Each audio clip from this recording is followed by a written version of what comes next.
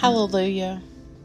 I will give thanks to the Lord with my whole heart, in the assembly of the upright, in the congregation. Today is Sunday, August 28th, in the season of ordinary time.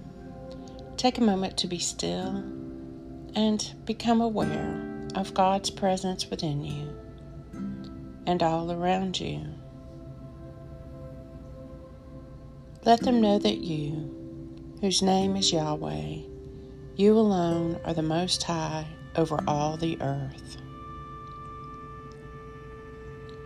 I shall always wait in patience and shall praise you more and more. The same stone which the builders rejected has become the chief cornerstone. A reading from the Gospel of John. Jesus prayed, saying, Father, I want those you have given me to be with me where I am, so that they may always see my glory, which you have given me because you loved me before the foundation of the world. Father, upright one, the world has not known you, but I have known you, and these have known that you have sent me. I have made your name known to them and will continue to make it known, so that the love with which you loved me may be in them, and so that I may be in them. John 17. The same stone which the builders rejected has become the chief cornerstone.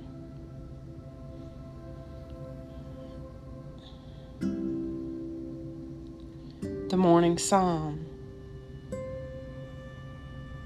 The Lord said to my Lord, sit at my right hand until I make your enemies your footstool.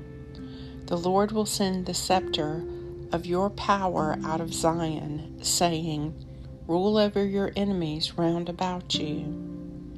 Princely state has become yours from the day of your birth. In the beauty of holiness have I begotten you, like dew from the womb of the morning. The Lord has sworn, and he will not recant. You are a priest forever, in the order of Melchizedek. The Lord who is at your right hand will smite kings in the day of his wrath. He will rule over the nations. Psalm 110. The same stone which the builders rejected has become the chief cornerstone.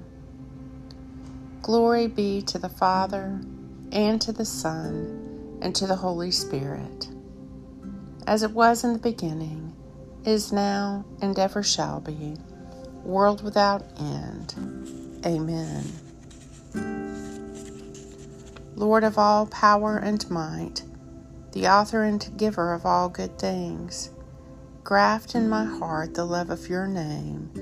Increase in me true religion.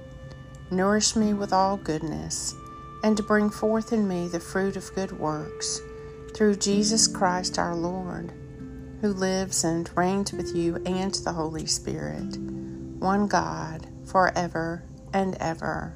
Amen. Lord God, Almighty and everlasting Father, you have brought me in safety to this new day. Preserve me with your mighty power, that I may not fall into sin, nor be overcome by adversity. And in all I do, direct me to the fulfilling of your purpose, through Jesus Christ my Lord. Amen. Go forth in the peace and in the presence of Christ.